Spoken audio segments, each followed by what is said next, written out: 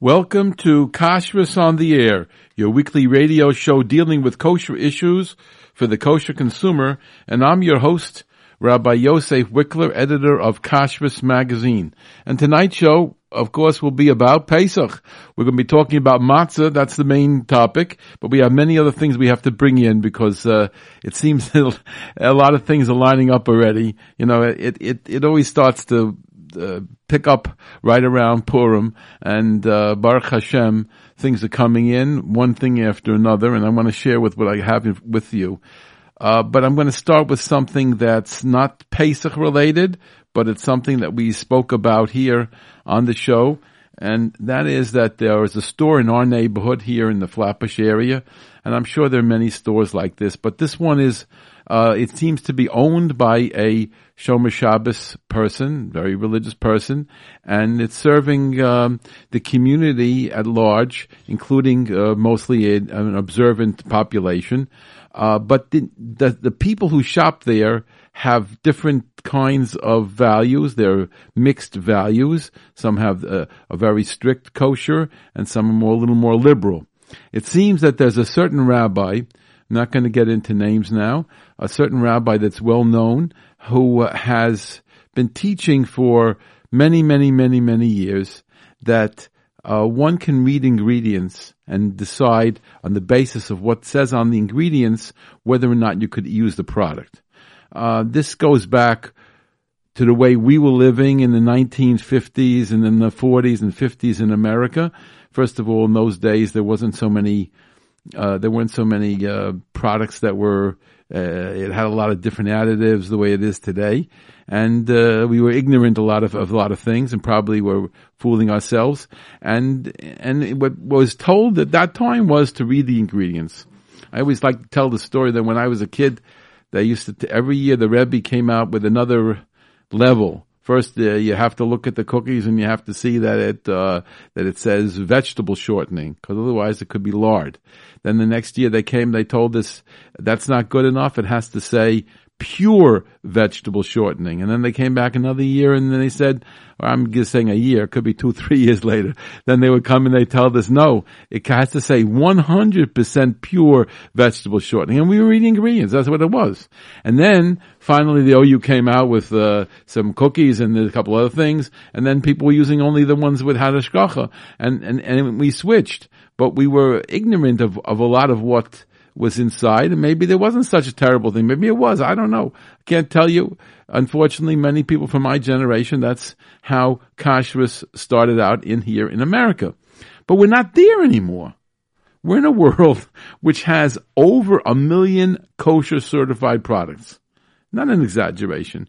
Over 1 million kosher certified products. The OU claims to have about 1 million.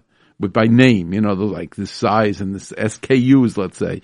Then they have about 1 million, the OU, with the SKUs and the different sizes and the different names. And for example, if I tell you something that Heinz company has actually 50,000, I believe it is, or maybe it's 30,000 different labels, because they produce for 500 or 600 different businesses, and they have a lot of different labels.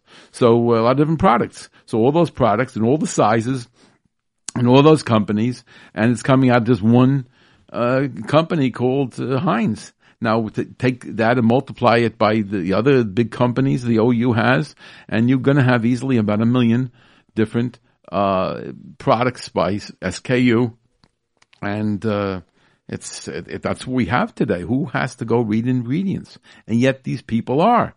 And this rabbi is teaching that, and the people go into the store and they say, this is what we want, because it's good enough. It's good enough for us. And the store is carrying those kind of things.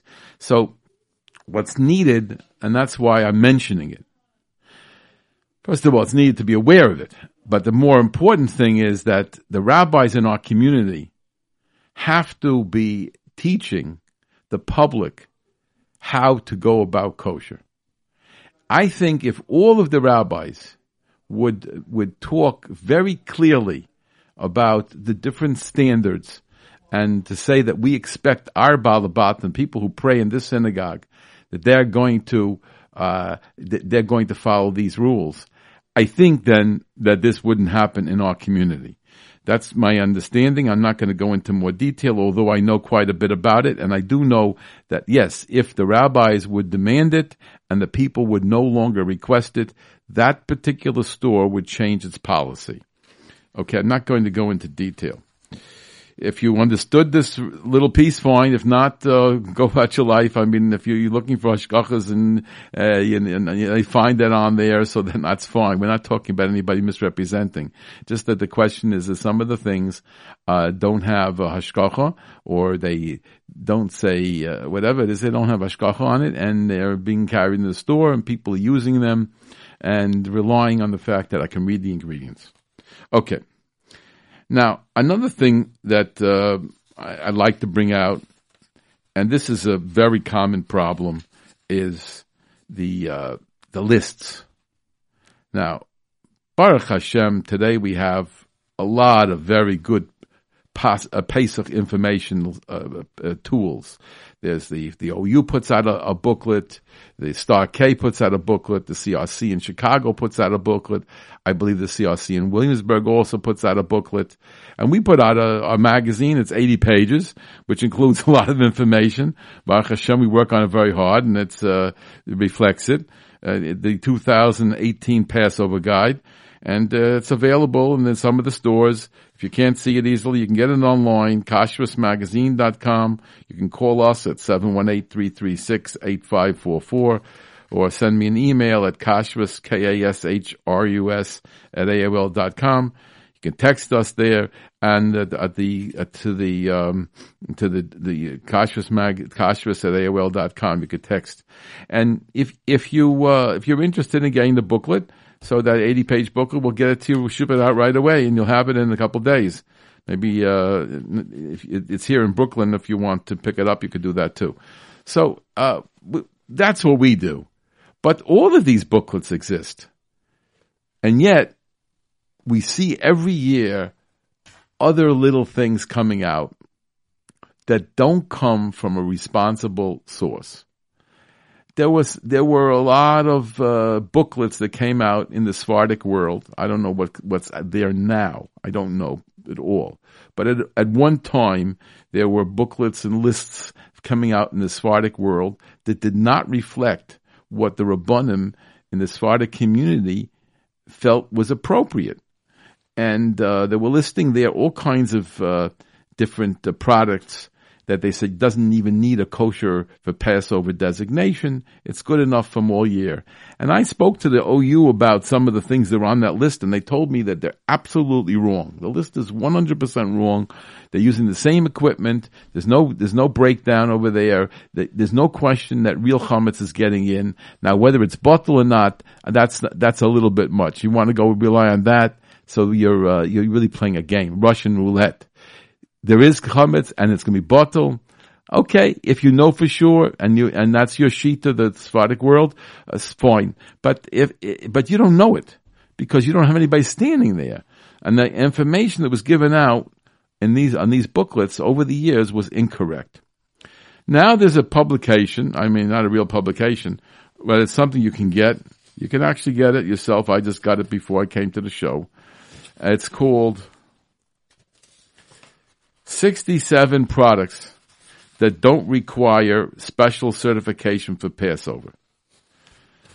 So it's a list of 67 products. I mean, it's discusses like, say, for example, water and tea bags and sugar. Discusses all those things, and then there's a list of a lot of things that are not food items. 48 things that are not food items. So you take the 19 food items and mix them with the 48 items that are non-food items.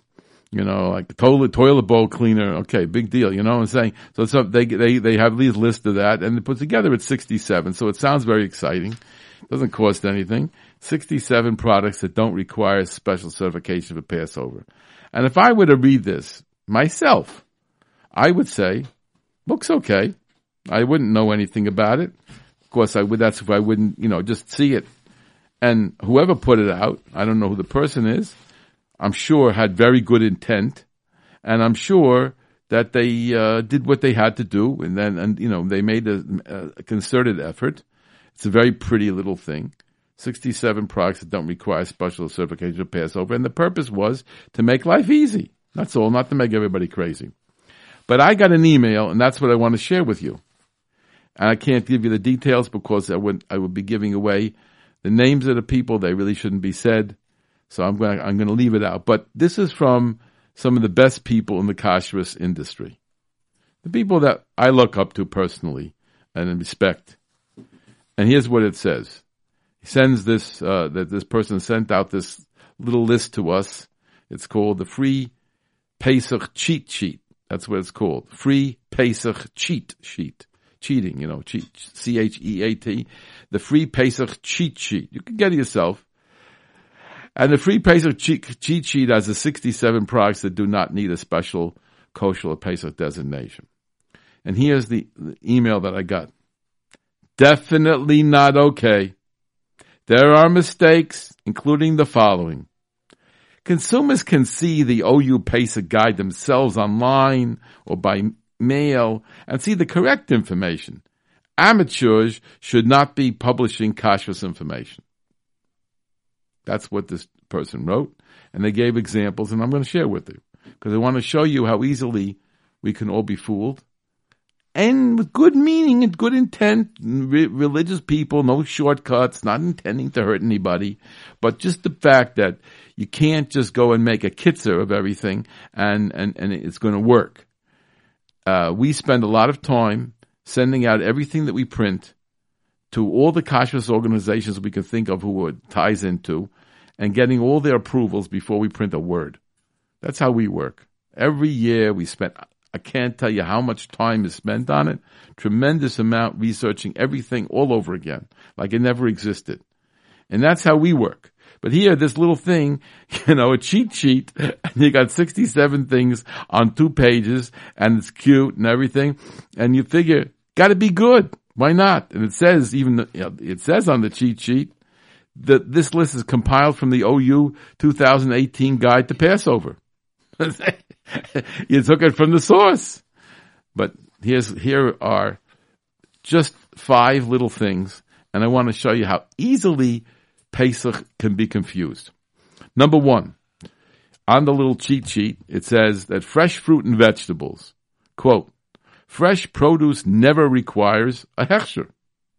But the CRC recommends purchasing pre-washed bagged lettuce, shredded vegetables like cabbage and broccoli slaw, and baby carrots before the holiday. Incorrect, this gentleman writes. Infestation-prone produce does require hechsher all year, unless the consumer knows how to check or clean, which is not so feasible with the bagged products. Because if they come bagged already, they're too small for you to be able to check. The CRC does require Pesach hechsher for bagged salad. So it doesn't mean, not the way the person wrote, it doesn't require it for Pesach. It says if certified is not available and it contains no sensitive additives, buy before Pesach. But the consumer has no way of knowing if citric acid or antifoam was used in the processing.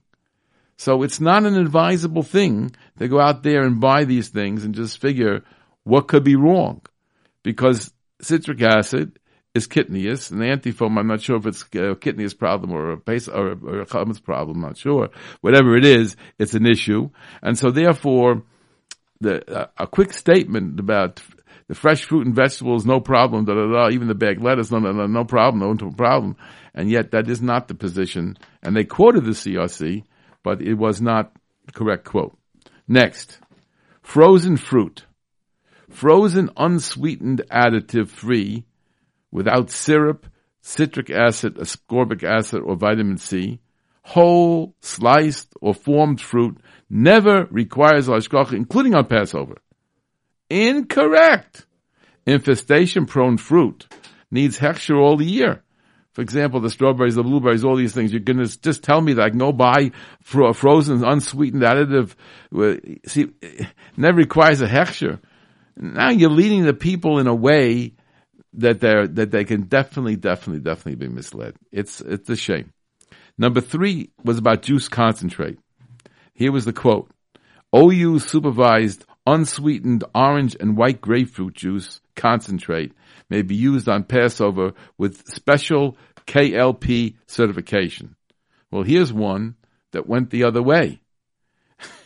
The person wrote it has to have a special kosher Pesach certification for our unsweetened orange juice and white grapefruit juice concentrate, etc., etc. Only one problem. The OU's position is it doesn't need a special kosher Pesach designation. So here they got the thing the other way around. Okay? And another point is, it's only if no additives are there, or if there's any additives, then the juice concentrate's not okay. Number 4, this again, what says in this little list over here.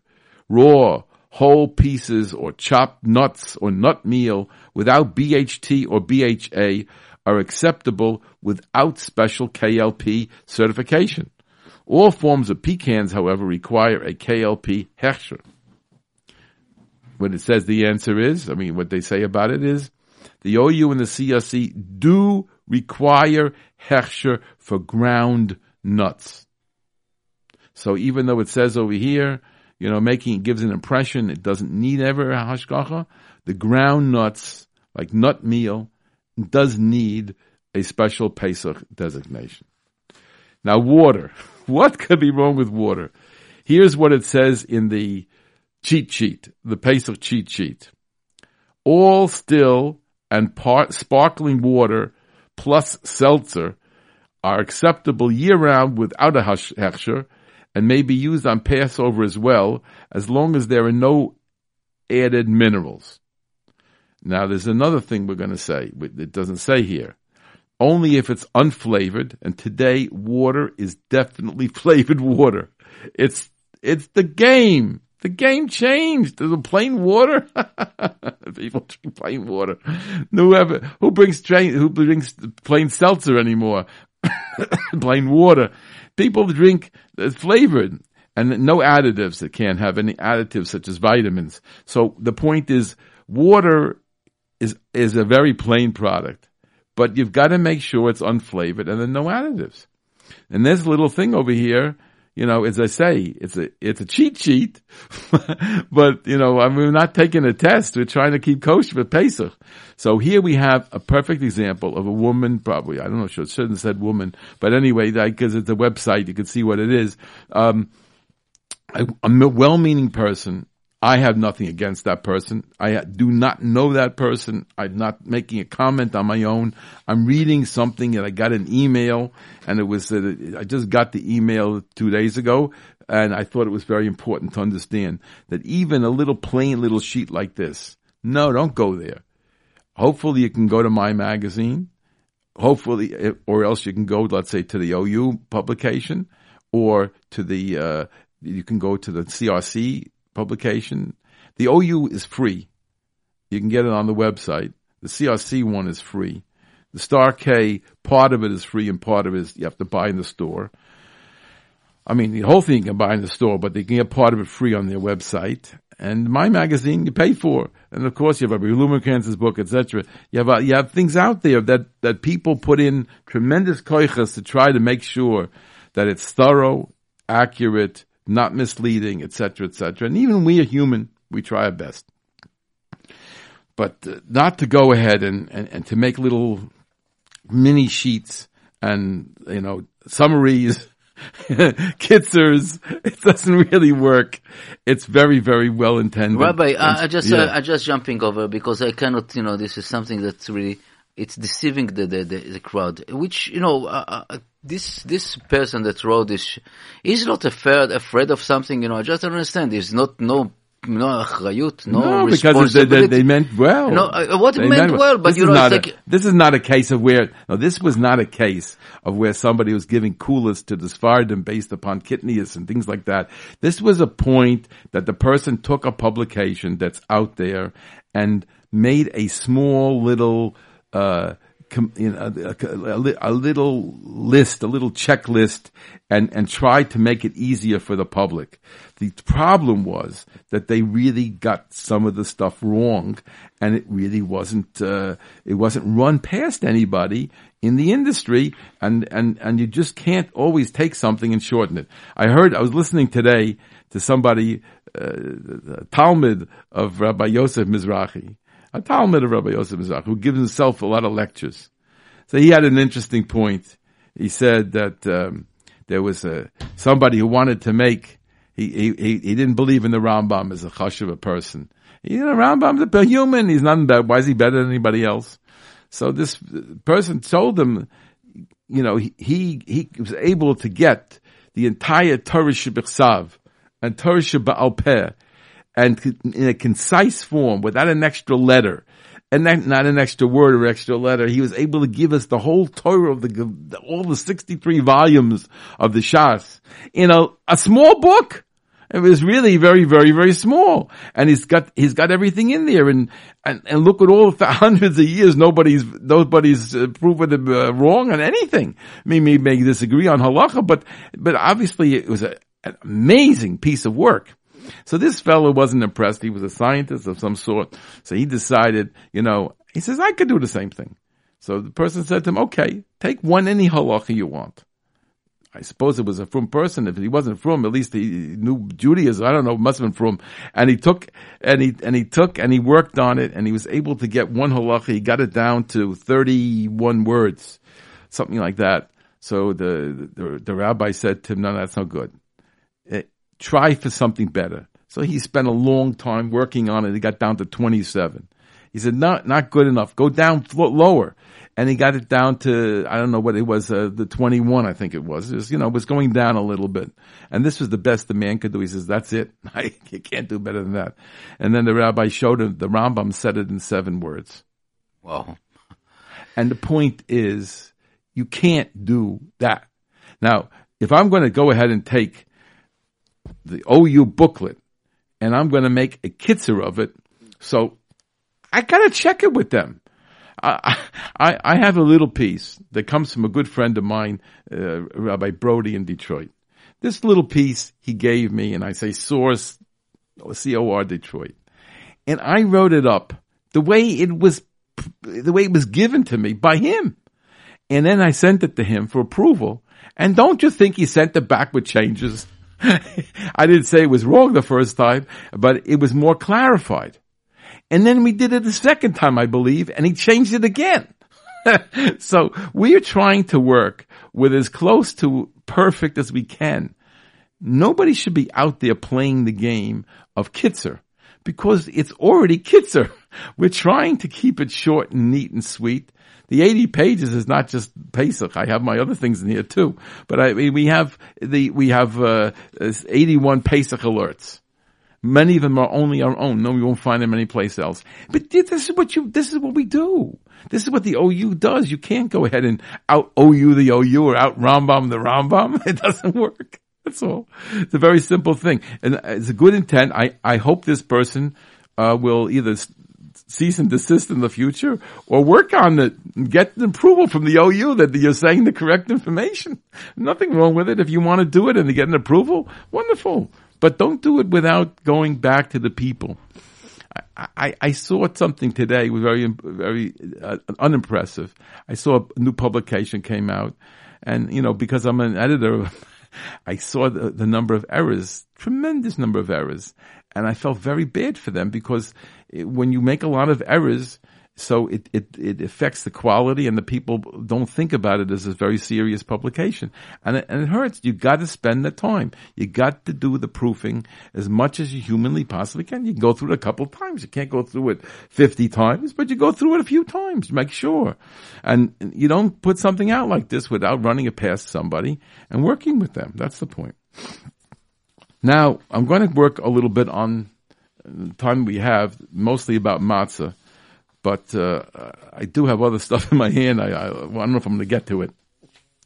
Let's work on the matzah. Oh, but let me just review these few things that came out. It's on my publication called Kashrus Monthly. We send some down to the wire Pesach news, and the most interesting one to me was the fact that maybe it's not the most interesting, was the fact that the Star K had given out, and we wrote it in our magazine, that they're not putting out any Pesach Dicha quinoa. Now, quinoa to me is a problem because I remember Rabbi Belsky was very clear. Rabbi Belsky held that quinoa is kitnias. And to put a plain OU or Star K on it was not what he wanted.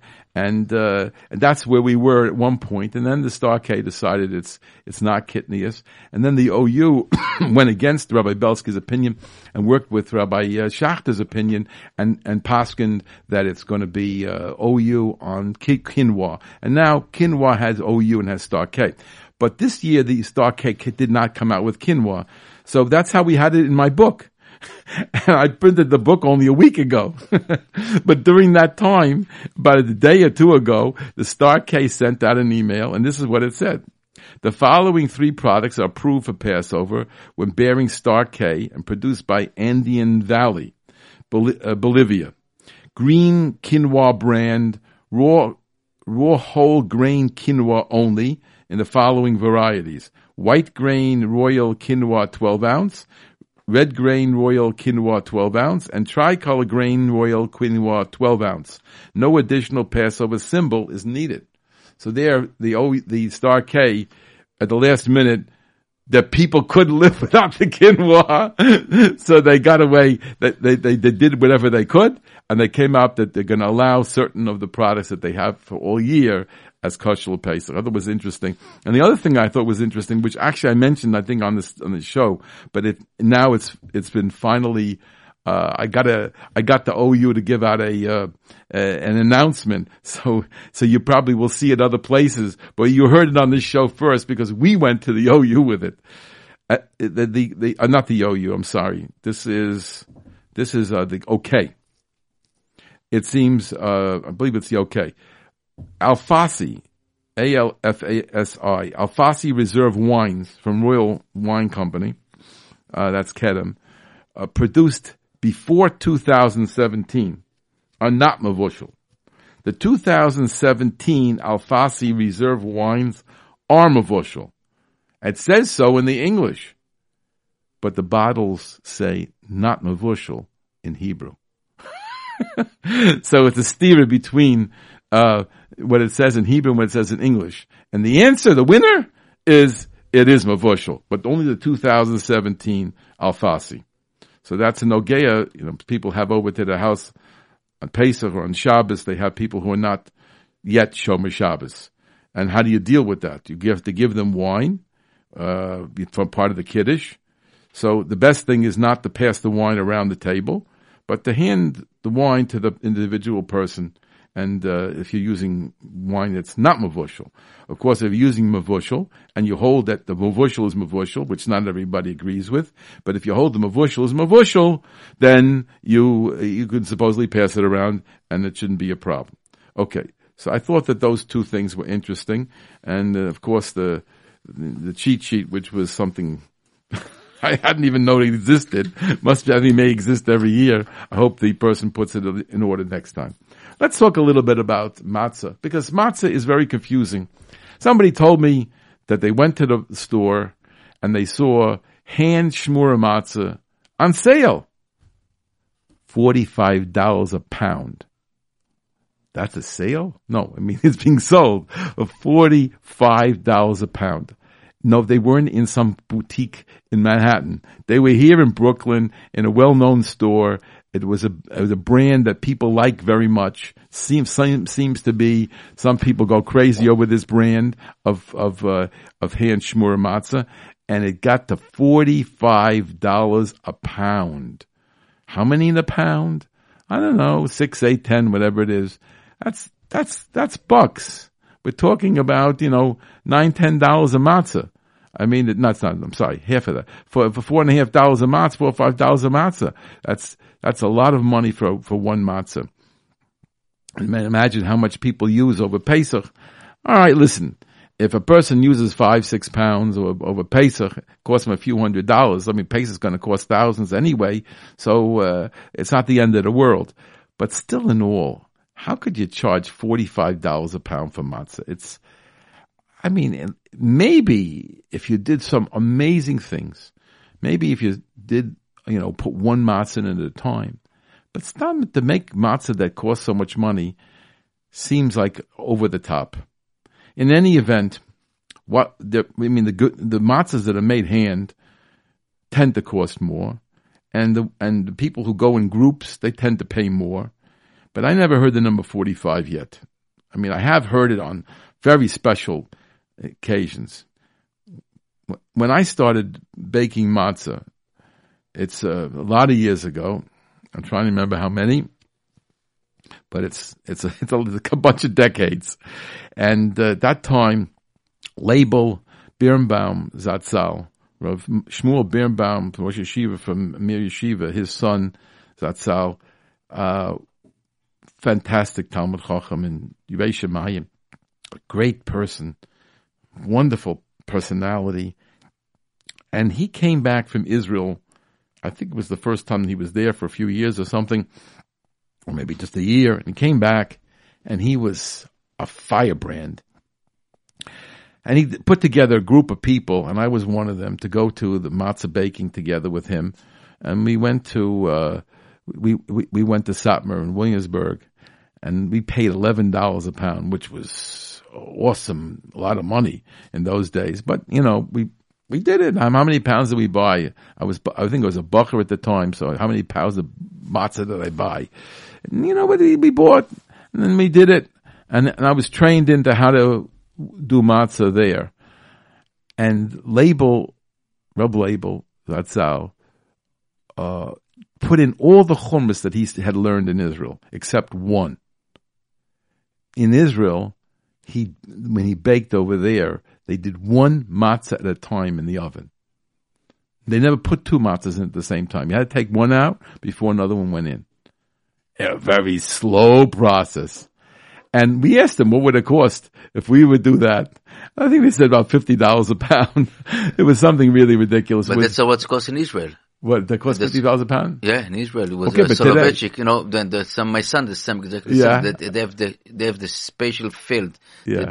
From the ktsira. Yeah. They have the everything. Beautiful. In any event, for some people it's going to work. We're promoting certain the chalap matzahs in our Kashrus magazine. We're pushing them a little bit because chalap matzahs have a lot of hidurim in it. The ones that we're especially the ones that came with the special chabura. You read about it in the magazine. Yes, you can do very special chaburas and you can do wonderful things, but still in all, $45 and $50 a pound, it's beyond many people. But what is the excitement over this hand matzah? There's, you can buy machine matzahs that are quickly done and that don't cost so much money. And what is this whole deal about the shmura matzah? Why do we go so far into this thing with the shmura matzah? Basically, there are two problems. One is kashrus, and the other one is the mitzvah of matzah. The kashrus issue, obviously, you can imagine that if we're watching from the time that the grain is cut, we're making sure that nothing of any moisture gets into it. We have total control. It has to be a plus. And that's the reason why we tend to try to use only shmura matzah. That would be one reason. But there's another reason too. The Vilna Gaon holds that every kazayas of matzah that you eat on Pesach, you get a mitzvah. A mitzvah from the Torah of eating matzah. Now, the chiyuv of eating matzah, the responsibility to eat matzah, is not every single time you eat it. It's not required eating all the time, every day, three, 4 kazesim of matzah. There's no such thing. The only requirement that really exists is the night of Pesach to eat a kazayis of matzah. That's the only requirement. But the psukim in the Torah, there are 3 psukim. One is it says, Be'erev tochelu matzos. On the night of the Seder, the night of Pesach, the first night of Pesach, there's a mitzvah to eat matzah, Be'erev tochelu matzos. And there are 2 other psukim that says, Sheishish yamim tochal matzos, and the other one that says, Shivas yamim. One says 6 days you eat matzah, and one says you eat 7 days matzah. 1 second. 6 or 7, make up your mind. So the Gemara says, 6 is not a requirement. 6 is voluntary. 7 means including the first night. And the first night it's a mitzvah. 7 is all inclusive, but the first night is a chiyuv, and the rest of the Pesach it's optional. But even if it's optional, the Vilna Gaon says, it may be optional to eat it, but if you do eat the matzah, then you get yourself a mitzvah. So it's good to think about that every time you have matzah, or try the best you can to remember it, that you're actually mekayem a mitzvah. Just like anything else you do, you should do it with intent. So eating matzah should also be, I like matzah, or what am I putting on my matzah? But think about the fact that the matzah is a mitzvah, all Pesach. It's a beautiful, beautiful concept that the Vilna Gaon gave us. Remember, the Vilna Gaon is the person who, when he was about to die, was crying. And they asked him, why is he crying? He's going to the Olam Emes. So he said, yes, but I'm leaving this world for a few pennies, you can get a mitzvah. And that's the point. Here we have mitzvahs galore that we're just sort of forgetting about, and we have to try more to concentrate on them. Just like the mitzvah of chesed, it's good to concentrate that you're doing a chesed. Do it intentionally. Do things with intent. It changes the quality of the mitzvah, and not just to do it because that's what you're doing now, or that's how we do it in our family. But try yourself to try to get trained to thinking about the mitzvahs that you're doing.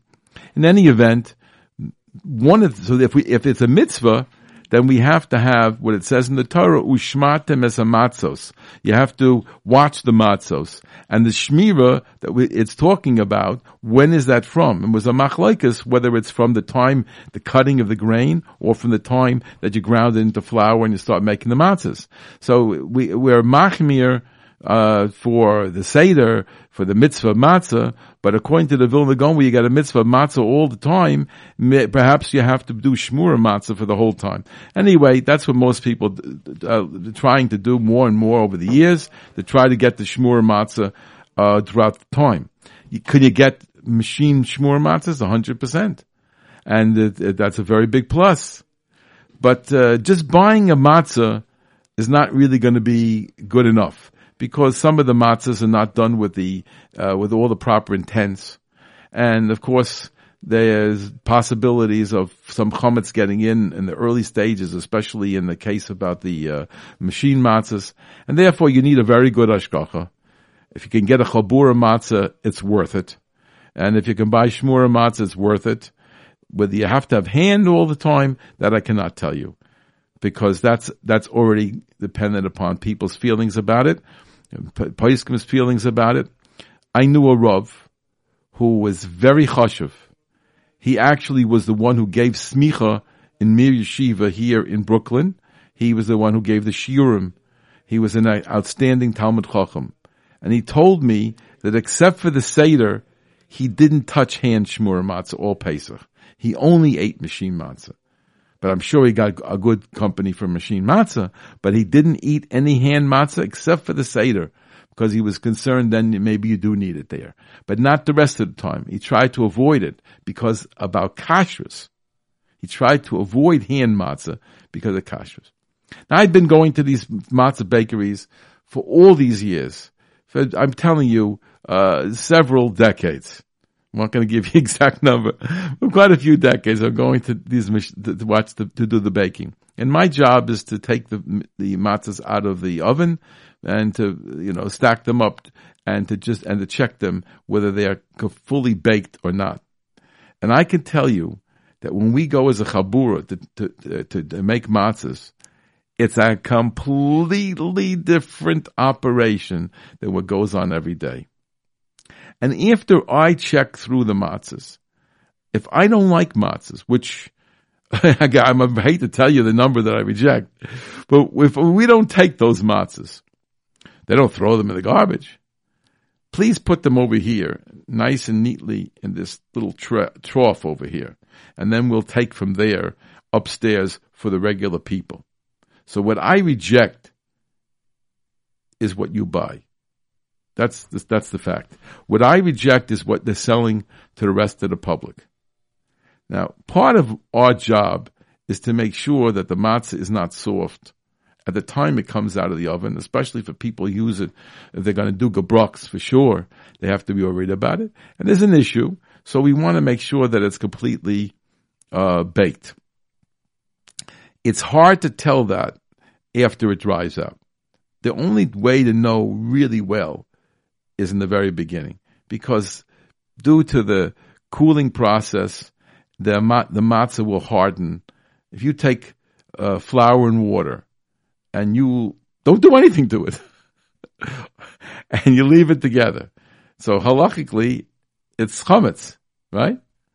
And leave it there for a couple of hours, and then all the water dries out. It's hard like a rock. It doesn't matter if it wasn't really baked. Then they baked it all. It's going to be hard like a rock. So obviously that doesn't prove that it was really baked. The only way to really know is when it comes out fresh, hot. Sometimes I burn my hands a little bit on it, but that's the way you know that the matzah is completely baked. And we examine them that way. Now, you want to know if I wash my hands first? Of course I do. And obviously everybody in the matzah bakery does. And we're not using gloves. We're touching the matzahs, and everybody seems to be doing that. And what you have is matzahs that have been examined by people. They will examine them upstairs in the packing room before they sell them to you as well. But it may be too late to be able to be sure about how thoroughly it was baked. So that's the position that we follow, and that's why we examine them when they first come out of the oven. And all the groups do the same exact thing. That's not I'm not doing anything different than anybody else. I may have a different cutoff, what I consider to be fully baked, than somebody else might say is fully baked. I mean, there's two ovens where I bake, and the other person handles the other ones. I don't know exactly what he comes up with. We come up with this amount, reject a certain amount, and it's been acceptable to the bala boss. He doesn't get upset with us because we're not throwing out or destroying his matzahs, and we're choosing on our own. And obviously, we're taking enough that he's happy with it, and that's how it goes on year after year. So, that giving a little bit of an idea of how the hand matzahs are made, and the hidurim, many hidurim can go into the hand matzahs, but machine matzahs may have hidurim too. So it's up to you. And if you get a chance to read our article that we have in the magazine, it discusses both of them, and it discusses, from a point of view of the chumras that you could add on to the matzah baking process. That gives you a little bit of an idea of the kinds of matzah that are out there, and people have to decide themselves. Now, how can you decide? It's like everything else. How are you going to decide anything? I personally think that it's a matter like this, where it's nogeya to the mitzvah of the seder. It's nogeya to the quality of the kashrus in the house. And not that much is known, and it's not so simple to study it. This is where you should be asking your Rav. You need a Rav, and the Rav should be able to guide you onto what you don't have to go. If he's involved in a group that sells matzahs to the community and the shul, and you want to buy from there, that's fine. But if not, just take a few minutes and talk to him about what the options are. And what should you be doing as a family? What is appropriate on your level? What should you be using for all of Pesach? I mean, there's obviously hashkachas on everything you're going to buy. You're not going to buy a matzah that doesn't have hashkacha. But the question is, what standard do you need? And whether you're going to go shmura, you're not going to go shmura. These are things that's really appropriate to discuss with a Rav. That gives you a little bit idea of the inyan of matzah and how to proceed. I like to go on to some other things right now. One of the OU puts out something that everybody should be getting if you have internet or you have email. You just need email. You don't need internet. There's a daily thing from the OU, and you can go on the OU website. There, you need to do that, and you could email them, and you could sign up for the daily halacha. It's called Halacha Yomis, and they're very interesting questions that are taken up. And right now they're doing brachos, which I found fascinating, of course. And I want to share with you a couple of the brachos because it's not so well known. And I love this one over here. This is the 500th Halacha Yomis in memory of Rav Belsky. This whole thing was started when Rav Belsky died. I don't know if they were the Talmidim of Rav Belsky directly, but they in the OU had used Rabbi Belsky as a halachic posek, not a posek, as a halachic advisor for many years now. And when he passed away, it was a tremendous loss. And the people up there said, we got to do something. And they decided they're going to put out a daily halacha. It's amazing. It really comes out every day. I mean, not Shabbos, but every day.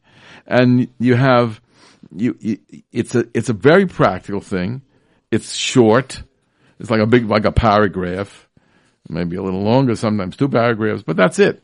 You can read it in 30 seconds, I think. And you have a practical halacha.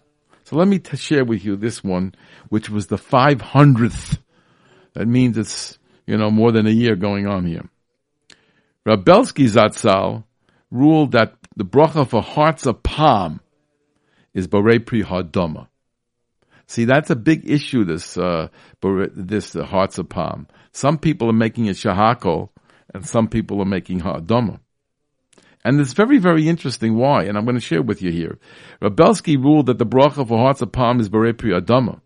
The Gemara on Daf Lamed Vav Amud Aleph in Brachos cites a disagreement between Rav Yehuda and Shmuel as to which bracha should be recited on Korah. Korah, whatever, is hearts of palm. It's the inside of a palm tree.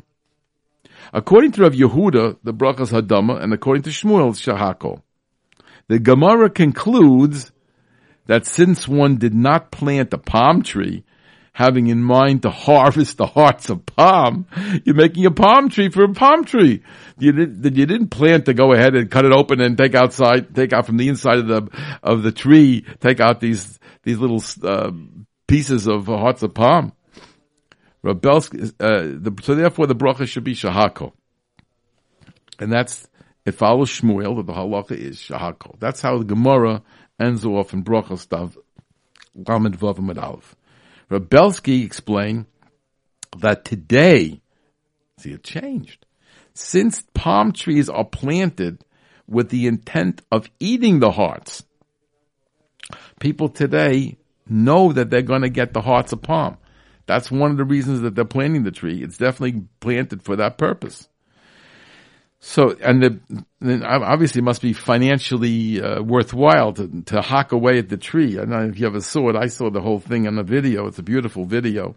Just shows you how they cut. They cut the tree and they get inside there and they're taking out the heart from there. It's very interesting. It's a long thing, a few feet long, and then they processes it. They cut it open again and then they process it. And it's very, very interesting how it's done. But the thing is actually the way it was when it was in the tree. The problem was it planted for that? So Rabbi Belsky says that today, the hearts of palm are planted in the palm tree with the intent of making the hearts of palm. The appropriate bracha then should be hadama. Although hearts of palm grow on a tree, the bracha is not ha'etz, but hadama. This is because the hearts of palm are not an actual fruit. No one's going to claim it's the fruit of the tree, but the core of the stem of the tree. In the stem, down below, you have this core, and I don't know how thick it is, but it's bigger than our hearts of palm are, and there's like a coating on the outside, and it's got a machete, and he chops away at the tree, and then he chops away at the heart of palm. The outside has a protective shell, and he hacks away at that, and then they take out the hearts of palm. It's a long piece. So since they are part of the actual tree and not fruit, the bracha is downgraded from a eitz to a dama. So I thought that was very interesting. Again, if a person is making shahakol, there are probably people who are paskin to do that way because it's based on the Gemara itself. I'm not questioning that, but hadama may be the appropriate bracha, and certainly you don't have to worry if you made hadama, or you want to make hadama. If you have Rabbi Belsky, at least that's who we're discussing now.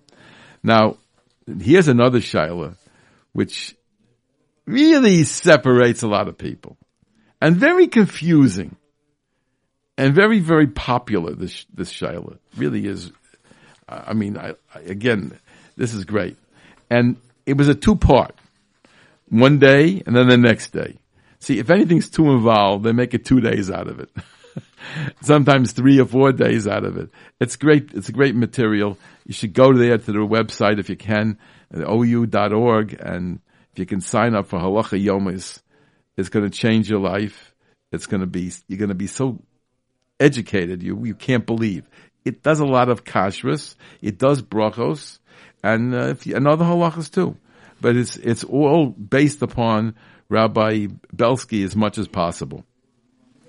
What's the bracha on peanut butter? A spoonful of peanut butter that you eat plain, not on a sandwich or on the top of a cracker. There are 2 opinions regarding the bracha on peanut butter. First, we'll discuss the opinion that holds the bracha on peanut butter is shahako. The Shulchan Aruch in Reish Ches, Sif Ches, writes that one recites hadama on cooked beans. The Ramah adds that if the beans are completely disintegrated, you may say a shahako. Therefore, it should follow that the bracha on peanut butter should be shahako, since the peanuts completely lose their identity. However, the Magen of Rum explains that the bracha on disintegrated beans is downgraded to shahako because it's not the normal way that this food is eaten. That's why it's shahako. Cooked beans are normally eaten when you can see them as beans. Canned beans, right? If so, most peanuts today are processed into peanut butter. Should we recite hadama on peanut butter? Rav Shlomo Zalman Auerbach said that even today you should say shahako. Rav Shlomo Zalman said you should say shahako on peanut butter because the peanuts taste better than ground peanuts. In other words, the peanut butter supposedly on its own right is not as good as peanuts. And peanuts are not ground to improve their taste. Now you are eating peanut butter. Most of you out there are not really eating peanut butter. You're eating something that's a mixture with peanut butter in it. If you want to know what peanut butter is, you can get a grinder and put the peanuts in and grind it the way they do it in the stores, and you get peanut butter by adding nothing. And they don't even add oil. It's the normal thing. You just add nothing. Just grind it. You've got peanut butter. That's how it works. That's what peanut butter is. But most of you are buying peanut butter, and you look on the label, you'll see this was added, that was added, this was it. Salt, for sure. Other things, it's all taste. So you are tasting something that you like better than peanuts. Peanut butter to you is more geschmack than peanuts because you're not getting real peanut butter, you're getting adulterated peanut butter. So it's changed. Now just because you changed and made it taste better doesn't mean that it's going to make the bracha go back to hadama. According to Shlomo Zalman, according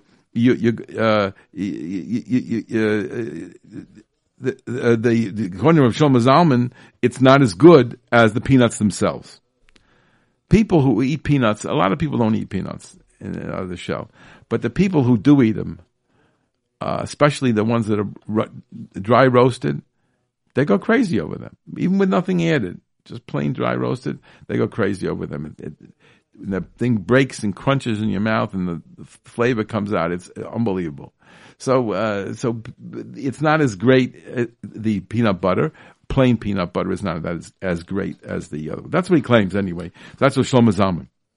Therefore, once the peanut loses the form, the bracha is downgraded to shahakol. That is what Rav Shlomo Zalman says, and it's quoted from Rabbi Bodner's Halachas HaBrachos, page 410.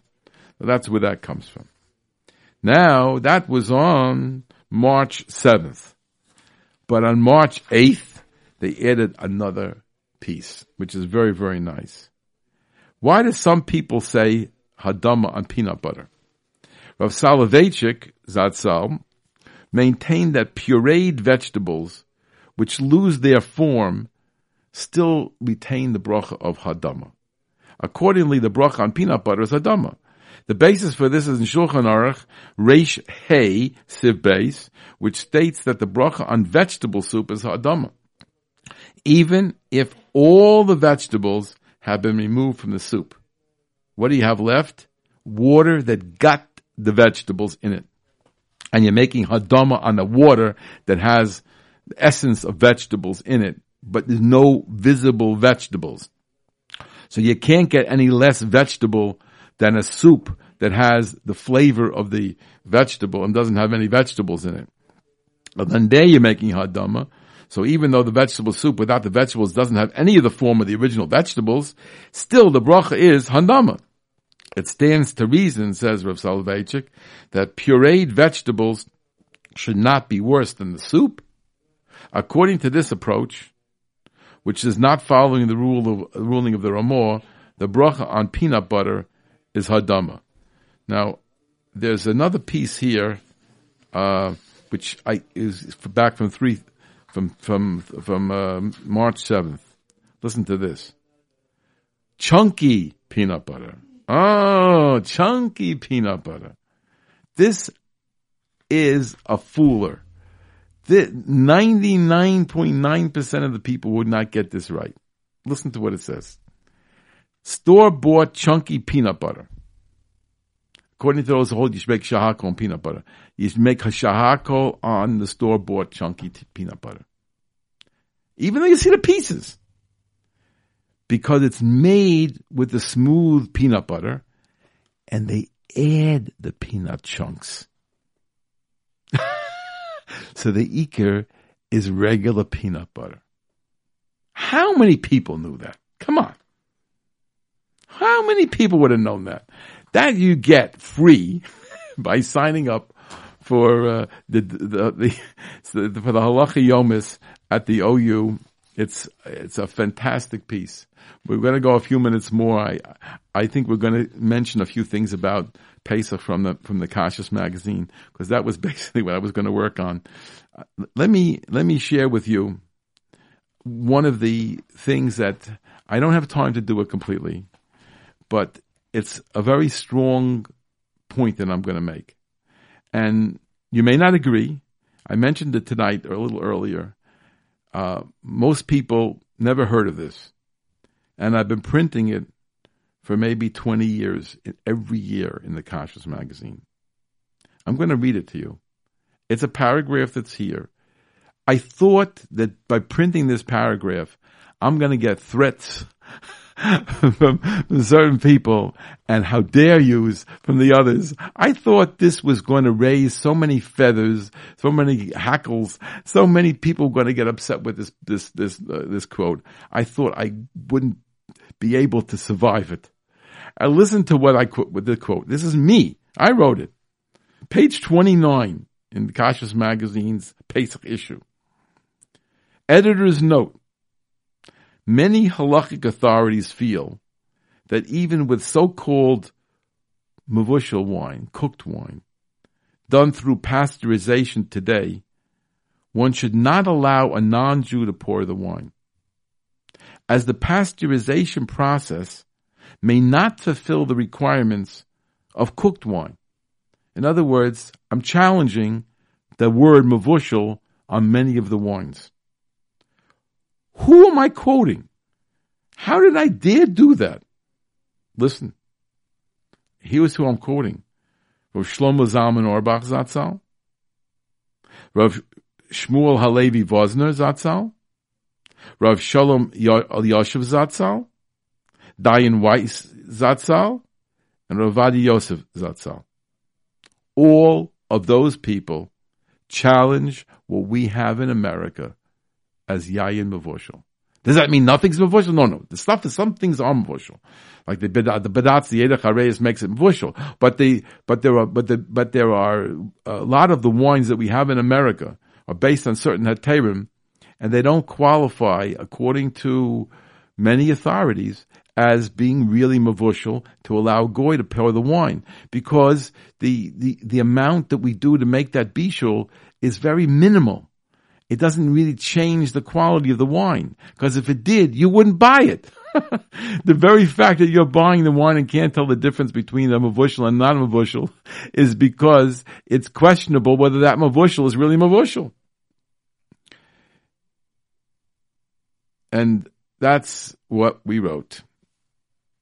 I know, maybe now at least the people who were listening to the show heard it. So you can look at the quote yourself and see what you think. And we discussed the different wines from the different sources and the new wines, everything here about the wines. And the big story was the Pesach hotels. I think I mentioned it here. I'm not sure if I did, but it's an article that was written by Rabbi Yehuda Shane from Lakewood, and it's one of the most dramatic pieces that I think I've ever printed about problems in Pesach hotels. Most of the people who are going to read it are not in the hotels, but if they go to the hotels, you have to read it very, very thoroughly. And people coming to me constantly about the hotels. Can I go to this hotel? Go to that hotel? The one thing I tell you for sure is I like to ask the question. First question: is the Rav Hamachshir going to be at the hotel the whole Pesach? Is he going to be there himself? If he's going to be there himself, then you can be sure he's giving it his best shot. But if he's not there himself, then it's a whole different ball game, because it means that he's relying on his mashgiach, head mashgiach, to do the whole thing. Because it's impossible for him to set it up properly, especially if he has several hotels, and he is a lone man, not an organization. Very, very hard to set it up. Very often he's relying on his head mashgiach for the whole thing. And every time you go to a new hotel, there's kinks and problems the first time you're there. So it's definitely, that question is definitely something you should be asking. If you're going to a hotel for Pesach, is the man going to be there? This article that was written about problems in Pesach hotels was talking about visiting a particular hotel, and the Rav HaMachshir was not there, had not come there yet. He was going to make a visit during Chol HaMoed. And this gentleman, Rabbi Shane, visited the place during Chol HaMoed before the rabbi had come yet. So that he noted a whole list of problems in that particular hotel. And it shows you exactly what went on, why there were concerns, and how the food is either not Pesach or not kosher. And Yom Tov and Shabbos and all the halachas here, you see how many things could go wrong and did in one particular case, in one hotel, with somebody who was considered to be a responsible Rav HaMachshir. And the difference, I think, is whether he's there on the premises or not. Because when he is there, he is on top of it because he's eating the food himself, and he's not going to rely on a head mashgiach. He'll have a head mashgiach, but he will have total control. Some people never ever visited the hotels that they were certifying. They didn't visit them on Yom Tov at all. But most people who give hashgachas will visit, and they do have a competent head mashgiach if they can.